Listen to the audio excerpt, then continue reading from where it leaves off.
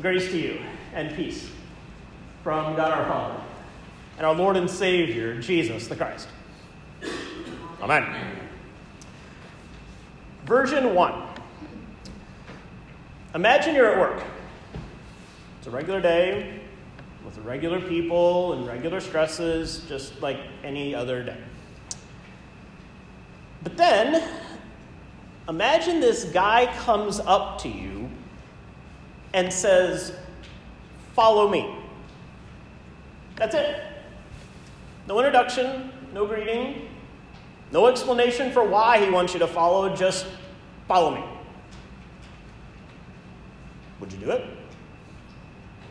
Would you leave your job, abandon your responsibilities, and forsake those who are counting on you, just to go with this guy to God knows where? Probably not, right? You would probably ask him to leave the building, or you might call security. I mean, these are the kind of people we warn our kids to stay away from, right? You don't get into a car with a stranger.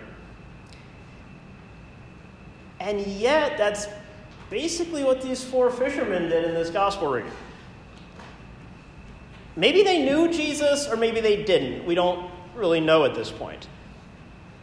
But in any case, nobody today would just drop what they're doing and go, right? You shouldn't just abandon your responsibilities. Like, think about how Zebedee felt after his sons left. He was probably planning on leaving the fishing business to them one day, but now he can't do that. They left behind both him and their future to set off on some quest with Jesus. How dare they? That's the first way to read this. Version 2. Another way to hear this is indeed as a quest. It almost sounds like a fantasy story. Right? It's like when Luke Skywalker set up to be a Jedi, or Harry Potter went off to Hogwarts, or Frodo went with his fellowship to destroy the One Ring in the fires of Mount Doom. In stories like that, people do set off on these grand adventures. They leave behind this old way of life and they go on this big journey. And it's fun to read about, or it's fun to watch on screen. And we might even wish that we could do that, but we can't. Because we still have to figure out what's for dinner. And we have bills to pay. And we've got to get the kids where they need to go. We can't just drop everything and go like they did, even if we wanted to. That's version 2. Version 3, of course, when we hear this story of these fishermen, sometimes we see it as faith in action. I mean, these guys have become famous for following Jesus. Their names and stories have been told throughout the ages. They have special days on the church calendar. Sometimes they're even immortalized in stained glass windows in church buildings. We are supposed to imitate them and follow their example. Everybody should be like them. So version 1 says that we won't go. Version 2 says that we can't go. And version 3 says that we should go. No wonder why this text is confusing. What are we supposed to do with this? And what does it have to do with us today? Well, in order to answer that, we need to think a little bit more about the context here. And we need to consider exactly what it is that these fishermen were and were not leaving behind. First of all, these guys are not recreational fishermen. Right? They didn't take the boat out on a lake over the weekend for a little getaway. No, this was their job. This was their business. But they were operating their business in the shadow of the Roman Empire. Notice what we hear at the start of this reading. John the Baptist has been arrested, which implies that he's been arrested by Herod, the Roman ruler of the region, which we'll hear more about in Matthew 14. Then, in the wake of John's arrest, Jesus left Nazareth and made his home in Capernaum, in the territory of Zebulun and Naphtali. Now, to us, of course, Zebulun and Naphtali don't really mean anything. And even in Jesus' day, those places weren't on the map anymore either. But 700 years before Jesus, they were on the map. They were 2 of the original 12 tribes of Israel, tribes that had been taken over by Assyria. So by using those names for this region now, the gospel writer is saying that the land is still conquered, only this time by Rome, not by Assyria. Which means that the fishermen, because they were living and working in the area, they were serving the Roman Empire. They were a part of that system, whether they wanted to be or not. And yes, maybe they weren't on the empire's payroll, but Rome still controlled the production, the transportation, and the selling of the fish they caught. They were a part of Roman culture. Their business was part of the Roman machine. And in a similar sort of way, we are part of American culture. And there are some parts of it we like, and some parts of it we don't like. We live in the land of the free and the home of the brave. But we also live in the land of racial inequality and political divisiveness and American entitlement. Most of the time, though, we just go along with what's around us. We do our own thing, we mind our own business, and hope that nobody interferes with what we're doing. And we won't interfere with what they're doing. That's what American freedom means, right? Do your own thing, but don't rock the boat. Be safe, don't hurt people, and don't get in somebody else's way. Well, in one sense, these fishermen didn't rock the boat either, because they didn't really leave behind everything. For example, later on, they will be right back on this exact same sea when Jesus calms the storm. And then again when he walks on the water.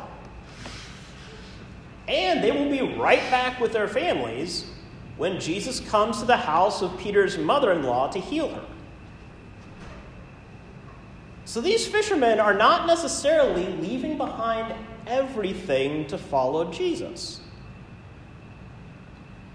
So then what do they leave behind? Isn't that what this text is all about? They drop their nets and follow Jesus? Well, yes, because what they leave behind is their old way of life. And we see that in what Jesus says to them. He says, "Follow me, and I will make you fish for people." And yeah, we've got a little play on words going on here. We have fishermen who are becoming fishers of men. Well, what does that mean? Well, think about it here.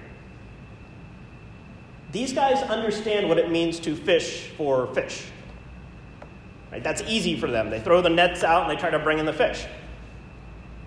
And they do so under the watchful eye of the Roman Empire. But now, they will throw the good news of Jesus out there and see who they catch with it. And it will require the same skills they already have as fishermen. Skills like patience, determination, hard work, perseverance, focus, sacrifice, those kind of things. But it will not require nets. So they can leave those behind. So in other words, this is not just a new job offer. It's not like they're moving from one fishing company to the next. No, this is a complete reorientation of their lives. By following Jesus, they're saying that they are not going to serve the empire anymore. They're saying that their families and their jobs are still important to them, but Jesus comes first. So this is a major lifestyle change here. In the same way, we as Christians still live here in American culture, but our allegiance needs to be to Jesus instead of the American consumeristic, individualistic TikTok type of culture. But sadly, though, sometimes we don't live this way. Sometimes the church is a part of the culture. Sometimes we are indistinguishable from the empire around us. Richard Rohr, a Franciscan friar and ecumenical teacher at the Center for Action and Contemplation in Albuquerque, New Mexico, once said this: Christianity is a lifestyle, a way of being in the world that is simple, nonviolent, shared, and loving. However, we made it into an established religion and all that goes with it, and avoided the lifestyle change itself. One could be warlike, greedy, racist, selfish, and vain in most of Christian history and still believe that Jesus is one's personal Lord and Savior. The world has no time for such silliness anymore. The suffering on earth is too great. Similarly, in his famous book, The Cost of Discipleship, Dietrich Bonhoeffer, the German Lutheran theologian around the time of World War II, wrote that when Christ bids a man to come and follow, he bids him to come and die. Following Christ is a countercultural lifestyle. It means dying to your own ways of doing things. It means focusing on him instead of yourself. Or to put it all another way, if our identity as Christians doesn't push against our surrounding culture, then we've missed the point. This is why Jesus' first message was, repent, for the kingdom of heaven has drawn you. Now, repent does not mean feel sorry for the bad things you've done. Instead, it means turn around, live anew, make better choices. And that's what these fishermen did. They turned around and moved from following the world to following Jesus. And that's what Jesus calls us to do too.